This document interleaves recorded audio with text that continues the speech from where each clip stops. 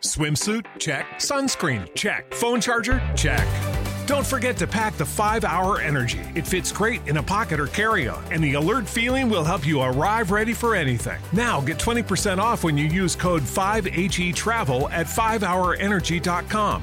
Expires April 30th. One-time use only. Not valid with other discounts. Remember, visit 5hourenergy.com and use code 5HETRAVEL to save 20%.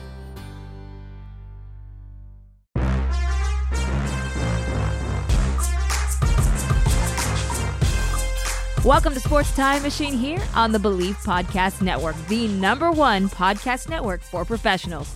I'm Anna Kukadakis, and each week we head down memory lane as I take you back in time as we remember some of the greatest moments in sports history. No need for a flux capacitor. All you need to do is subscribe to the show on iTunes or any of your other favorite directories like Spotify, Google Play, Stitcher, Luminary, and TuneIn. Now, when you think of Cooperstown, the first thing that comes to mind is baseball. Baseball arguably has the greatest Hall of Fame of any American sport. And today, we travel back in time to one of the most important days in its history, the grand opening of the Baseball Hall of Fame and Museum.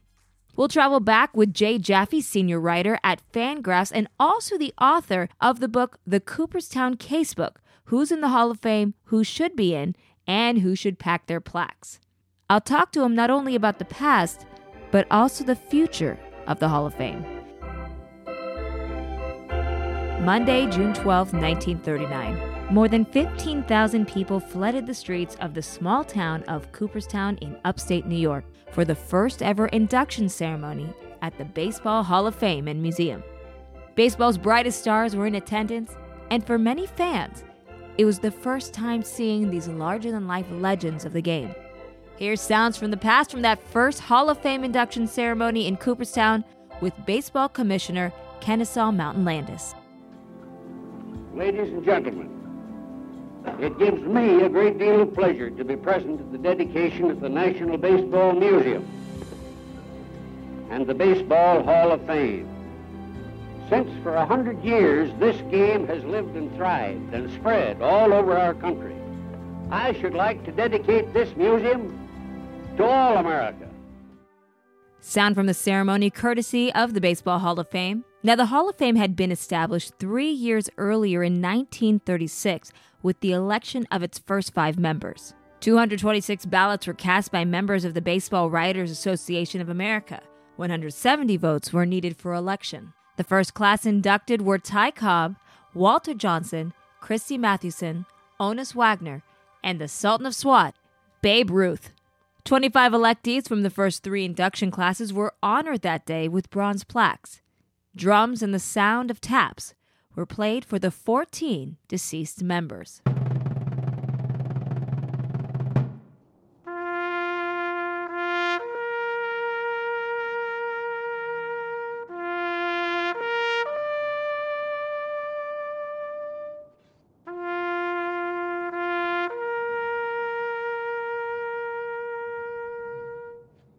The 11 living members were introduced, and of course, the player that received the loudest cheers was the Babe himself.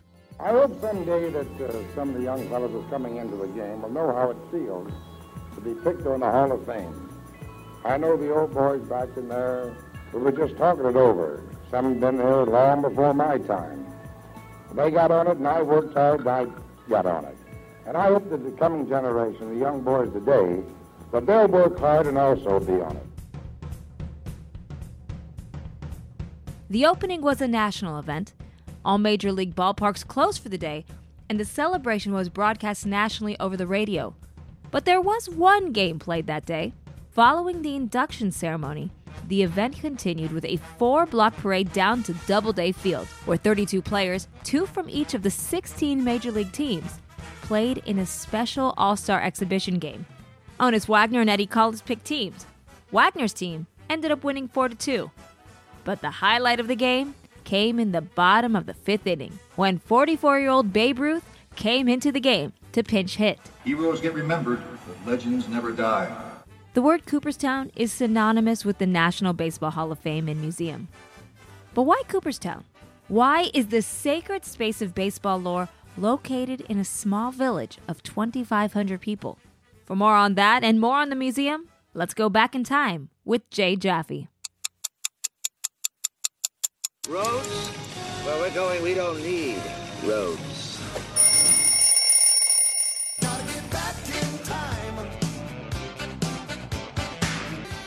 All right, we head now back in time with Jay Jaffe, the senior writer at Fangraphs, also the author of the Cooperstown Casebook, a really exciting book that goes back into the Hall of Fame, who gets in, who doesn't, and I love this, Jay, what you add in there, who should pack their plaques. It's a really creative book and really creative concept. Thanks. The funny thing about it, and that the title existed about 10 years before the book was actually realized in full, and it was kind of a guiding principle, but I think it's fair to say that I don't really advocate packing any of the plaques. I thought that my duty in writing about every Hall of Famer or every Hall of Famer from the Major League Baseball set, which exclude the executives, the managers, and unfortunately the Negro Leagues players, to limit the scope of the book, was to understand why they were in there more so than advocating that they should be kicked out. Okay, now before we actually get into some more of the history of Cooperstown and the Hall of Fame Museum, let's kind of talk about your book a little bit more. I mean, I've always been intrigued by people who become authors. What was that process like, putting together a book? It was a unique experience. I had been writing about the Hall of Fame since late 2001, and gaining an audience for it, I think really in particular since going on MLB Network in late 2011, and had kind of come to be viewed as an authority in the field. And I'd had an outline of a book kind of built around 2011 or 2010, 2011, that basically just it wasn't the right time to do it. When I embarked upon it, I knew it was going to be a big project. I also knew that I had a lot of material already written to draw upon, at least to sketch out the history. But it's really just an incredibly solitary exercise. And it became more so for me because both the editor who signed me at Thomas Dunn Books and the agent who got me the deal moved on. The editor went to become an agent. The agent went to become an editor. Another editor left late in the project. So I don't think I was ever more alone professionally than I was then. And I really just had to rely on my instincts. And fortunately, I had some in-house editorial help because my wife is an editor. Mm-hmm. So she did first reads on about half of the chapters that I submitted. But I'm pleased with the way it came out. It's really about as much me as B, in terms of satisfying my desires first rather than what somebody else assigned me. So obviously, by writing a book that's focused on baseball in Cooperstown, you spent a lot of time there. So now let's go back to June 12th, 1939. 11 living Hall of Famers came out to Cooperstown to celebrate the official opening of the Hall of Fame and Baseball Museum. But why was Cooperstown actually chosen to be the home of the museum? Well, it's a funny story, but basically around the turn of the century, I think it was 1905, Albert Spalding led a commission called the Mills Commission that wanted to establish that baseball was a uniquely American game. This, despite all evidence to the contrary, that it had evolved out of an English game called Rounders. Mm-hmm. Basically, they pulled a Civil War general named Abner Doubleday, more or less from Central Casting, and declared that on the basis of a single old baseball that they had found and the word of one 71-year-old mining engineer named Abner Graves, who would have only been about 5 years old at the time, the commission, Doubleday, drew up the first field in 1839 and established the basic rules, and they decided that all of that proved it. And it was basically the fix was in. It's kind of ridiculous, but as we've learned more about the history of Cooperstown, it's a good enough stand-in for the pastoral beginnings of the game in the U.S. and the fact that it was played in small towns all over the place, and Cooperstown is representative, and it's a town that's very well preserved in time, very quaint. It's basically become built around baseball and the Hall of Fame, and it works well enough to tell the story, I think. I mean, I grew up a baseball fan, and that's one of my main bucket list places that I have to go because I'm in the West Coast, so I don't really get to go out to New York that often, but that's one of the places I am just dying to go to one day. And I've, like you're saying, it's just so nostalgic, and it's kind of a step back in time. I mean, that's got to be just a fantastic experience for anybody who's a baseball fan, even maybe people who aren't as interested in baseball. Yeah, I think, it's got something for everyone there. And I think what's interesting is, so much of what I do during the year is focused on the arguments over who gets in and who's the most qualified and things like that. But all the mementos and all the displays and the photos and all that, it's just, you can't help but find something that really speaks to you. And, I think we forget sometimes that the Hall is more than the dumb arguments about who gets in and who gets snubbed and things like that. It's a great experience, and I've gone more in the past few years in the service of researching and promoting the book than ever before, and I love it more each time. It feels almost like a second home to me. So, in comparison to other Hall of Fames, what is that makes baseball so sacred? It's that I think people, fans of a certain age or fans of a certain bent, they carry that Hall of Fame in their heads, more or less. Everybody who knows anything about the Hall of Fame has some particular wrong they would right, a favorite player they think should be in, somebody who they think should not be in, some particular beef with how things transpired. This guy should not have taken this long to get in. And it's a place that we kind of go to in our mind's eye when we imagine baseball greatness. I don't think any of the other sports Hall of Fames resonates in that way. People don't think of the Pro Football Hall of Fame or the Basketball Hall of Fame in quite the same way as they do the Baseball Hall of Fame. It's something that everybody in the industry has an opinion on, and everybody's got an argument that they want to make.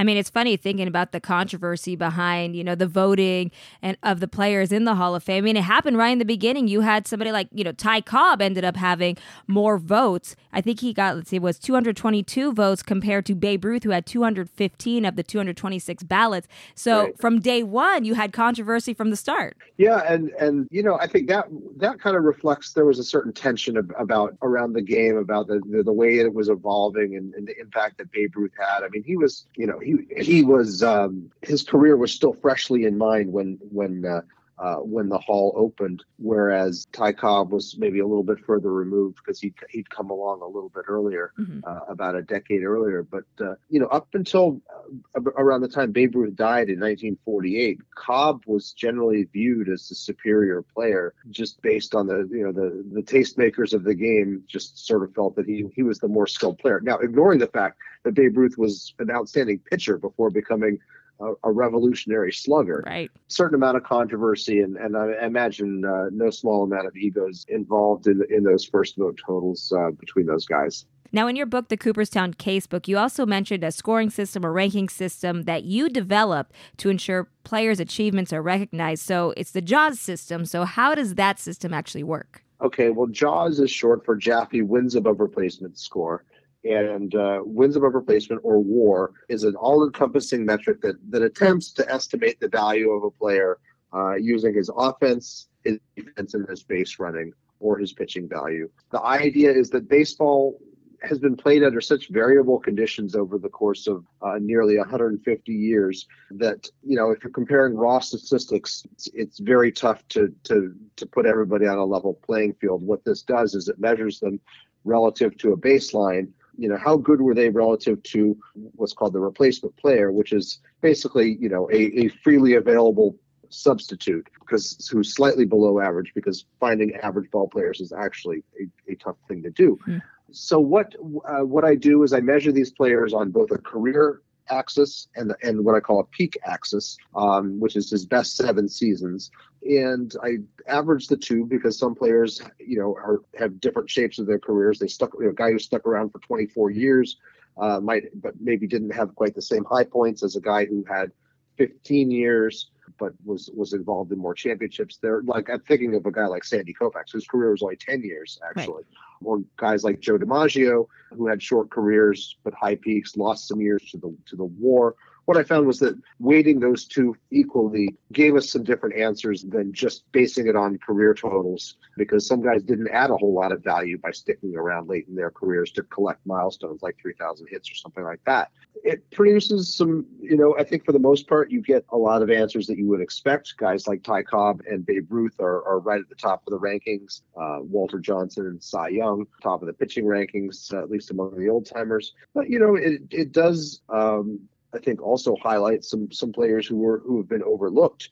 There's a sabermetrician who works for Major League Baseball now, Tom Tango, and I think he said something to the effect of a good metric, will surprise you maybe about 20% of the time. And that's kind of how I feel about JAWS. Is most of the time it gives you an answer you'll expect, but once in a while it's like, wow, I didn't realize this guy was so good. And what I've tried to do with my project here, this ongoing annual project, is to highlight some of these overlooked players, who are not necessarily getting robust support from among the voting populations, and to help promote their causes. Thinking of guys like Tim Raines and Edgar Martinez and Larry Walker. Before that, Ron Santo. Mm-hmm.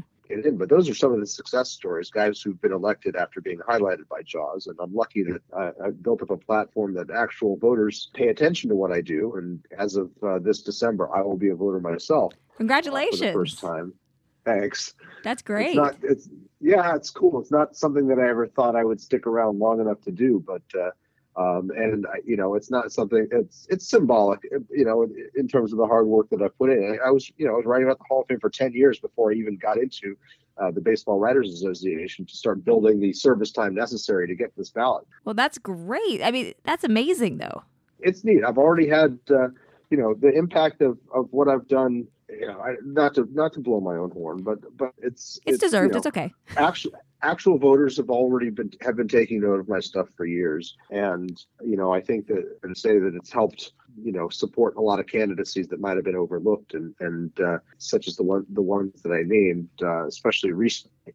I think that will have far more impact than my vote will, but it's cool to have that privilege just the same. Well, I mean, right now you can see Baseball Reference has added JAWS scores on player pages. Right. You mentioned how you've had voters who've actually talked about using JAWS. I mean, I don't want you to specifically name names, but have you noticed more and more people looking at that statistic? Yeah, it's over time. I would say I would never ask somebody to just go entirely by JAWS, because it's not just it's a starting point for an argument, not necessarily the end point. But I think it acts as a good cut mechanism. And I think what I find to be maybe the best use of it is ballot space is limited. Each voter can vote for 10 people. Mm-hmm. And what will often happen, especially in these days that we've seen some ultra crowded ballots, is somebody will say, I'm committed to these guys, these 7 guys I know I want. I've got 5 guys I'm considering for 3 spots. Let's look at what JAWS says and let's read what Jay wrote, and maybe he can convince me on which of these guys I should throw my support behind. And there are a lot of people who cite that, and I'm proud of that. There are people who will call me and ask me for my opinion of what I like to call the one-on-one consultations or whatever, which are all confidential. But I will make time for any voter who wants to have a conversation about a particular candidate or set of candidates. I guess it comes with the role that I've carved for myself. Well, I think it's a great role that you've carved out for yourself, and it obviously your talent and everything that you've done have led you to this. Now, when you look back at some of the players you talked about, some guys that have actually been kind of surprising. Were there players when you look back that maybe, the years have gone past, they're no longer eligible, that you said, I wish they could have gotten into the Hall of Fame, they had deserved to be in? Yeah, and there's a secondary process for that called it's now called the ERA committees. It Mm-hmm. used to be called the Veterans Committees.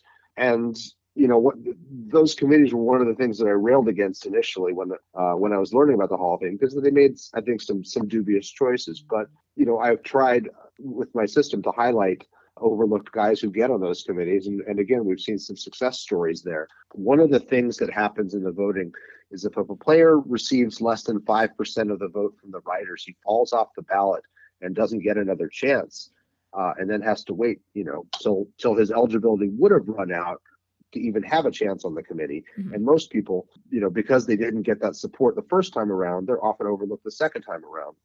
Well, in December, a catcher named Ted Simmons became the first quote unquote one and done player to be elected by the era committees after falling off the writer's ballot for the first time. He was somebody who I wrote about at length in my book. He's somebody who directly said, I was a goner. It's the analytics community that kind of resuscitated my candidacy, and I'm grateful for that. So that's one right there. Alan Trammell, who got in a few years ago, is another one. Lou Whitaker, who was Trammell's longtime teammate in Detroit, was a one-and-done guy who got on the ballot for the first time this past December, which was gratifying because, he had been overlooked too.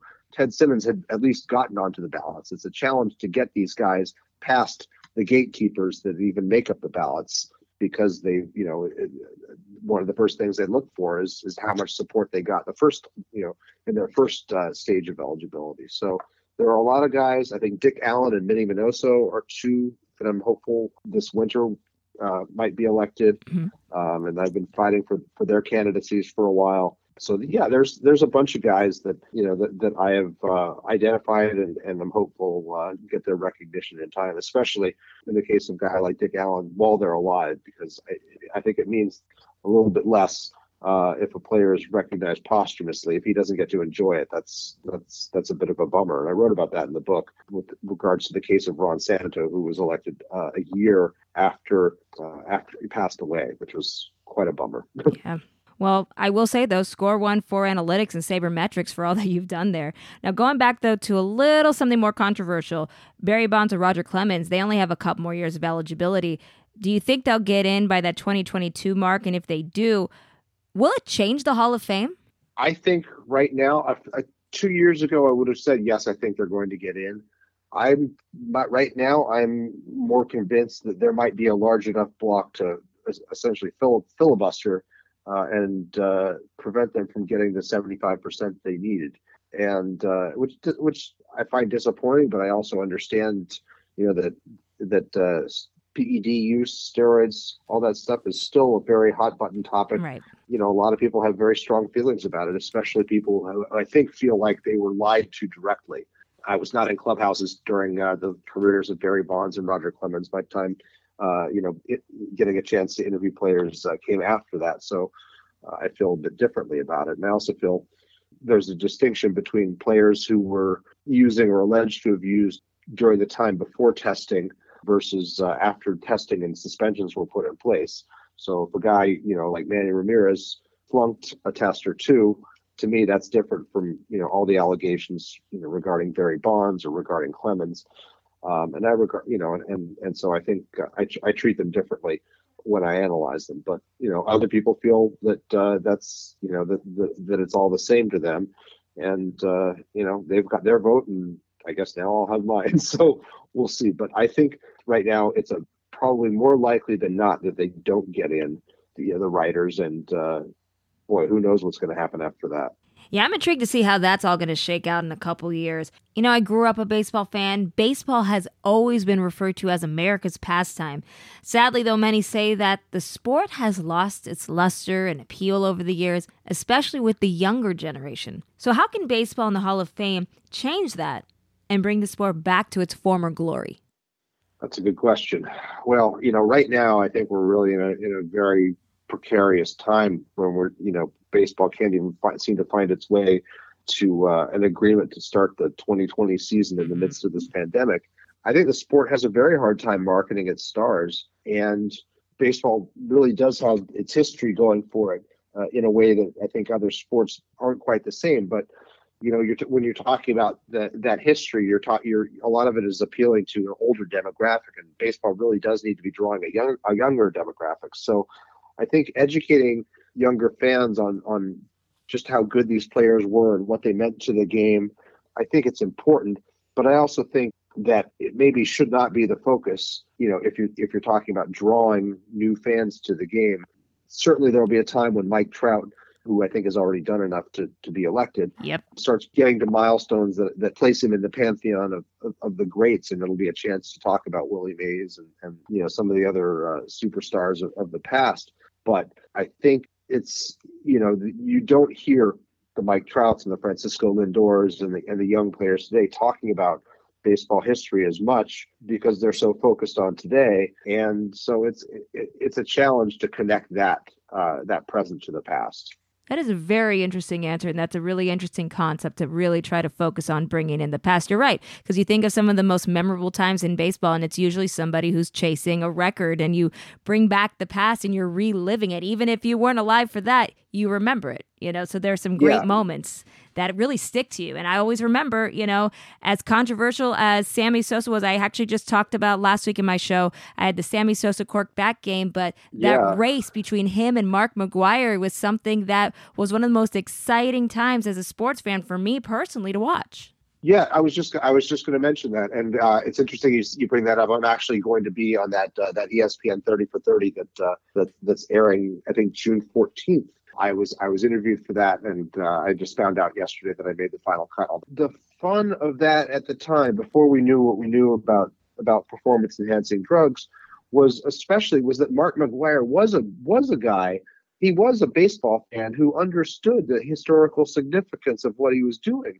And every time he'd get to 50 or 52 or 54 or whatever, it would be like, okay, he matched Willie Mays' highest total, or he just tied Hat Wilson for the most home runs in a National League season. Or, here he is tied with Babe Ruth. Here he is tied with Roger Maris. And here now he has the record. And that was something that was really cool. And he had a certain reverence about players that he was chasing. And I think, when we look back at the way that history has treated those guys and the way the industry has treated those guys, I think there's been something lost there. And it should not all be on McGwire's shoulders or Sosa's shoulders. I think that the game has done them something of a disservice by trying to sweep all their accomplishments under the rug. I'm with you completely on that. And you can find out more again, June 14th at 30 for 30 on ESPN. I'm going to be watching that. I'm sure many of the listeners here will be watching that as well. But Jay, before we go, when you go to Cooperstown, what's your favorite exhibit or something that really sticks out to you there? I love that new baseball card exhibit. I'll be going back to that. I love the 70s exhibit called the Whole Different Ball Game, Whole New Ball Game. Those are two of my favorites. But if I'm really lucky, getting just a few minutes in the Plaque Gallery by myself is one of the coolest things about going to the Hall of Fame. If you go up there in the winter, sometimes you might be the only person in that part of the museum, and it's really an experience that I would wish for any baseball fan. Wonderful. Well, Jay, thank you so much for joining me today. I'm going to go right out to that exhibit as soon as I get there and check out that 70s exhibit, the baseball card exhibit, all of it, just because you said so. And again, Jay Jaffe, senior writer for Fangraphs, also the author of the Cooperstown Casebook, Who's in the Hall of Fame, Who Should Be In, and Who Should Pack Their Plaques, and where can people get the book? You can get it at any of your major online retailers, although I would encourage you to check out your local independent retailer or go through, I think it's the IndieBound service. And if you want a signed copy of the book, Greenlight Books in Brooklyn will arrange to have me come and sign a book. Hopefully we're going to work this out now in mid-pandemic. I've got some book plates that I can send as well. If somebody buys the book and just wants to reach out to me, I can arrange that. But, fantastic. It's all over the place. I actually have it on order right now because I was really excited to read it. So thank you, Jay, very much for joining me today. And congratulations also on being a voter for the next Hall of Fame vote. All right. Hey, thanks so much. A big thank you again to Jay. And I found the story of how the Baseball Museum found its home in Cooperstown completely fitting to the sport. Everyone back then thought they were celebrating the centennial birthday of baseball in the town where it was created, but it was all a myth. A larger-than-life story that would eventually bring the first classes of baseball immortals to their forever home, a place where heroes get remembered and legends never die. Now, I know there have been debates whether or not the museum should be moved to a place like New York City to get more exposure and get more people out there, but I think there's something special in having it in a place like Cooperstown, in a small village. It's like any town USA, where any kid can dream of being a ball player one day. It's a pilgrimage for baseball fans, and it's a place that takes you back in time, just like we do every week. So now, I'd like to hear from you. Is Cooperstown the best place for the Baseball Hall of Fame and Museum? And if you've been there, what's your favorite part? Let me know by reaching out on Twitter at Anna Kagarakis, that's Kagarakis, or by using the hashtag SportsTimeMachine. Some other interesting events happened on June 12th. In 1931, just 8 years before, Al Capone was indicted for 5,000 counts of prohibition and perjury. Talk about a Hall of Shame record no one would ever beat. As for pop culture, in 1981, Raiders of the Lost Ark, the first of the Indiana Jones films, premiered in the theaters.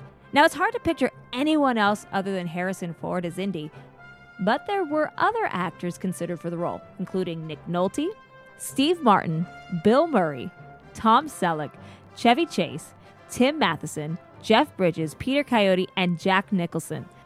Of all of them, I'd probably say Tom Selleck would have been the next best choice, but in the end, no one else fits that role better than Harrison Ford. Well, I hope you learned a little something new today. Thank you again for listening to Sports Time Machine. If you've enjoyed the show, please subscribe and rate Sports Time Machine on iTunes. We're available in all your favorite directories like iTunes, Spotify, Google Play, Stitcher, Luminary, and TuneIn. You can also find the show at Believe.com and at Believe Podcasts. And don't forget to follow me on Twitter at Anna Kagarakis and on Instagram at Anna Kags. And if you're interested in advertising on the show, please contact Believe at Believe.com. Well, time flies when you're having fun. Thanks for heading down memory lane with me. I'm Anna Kagarakis, and we'll talk soon.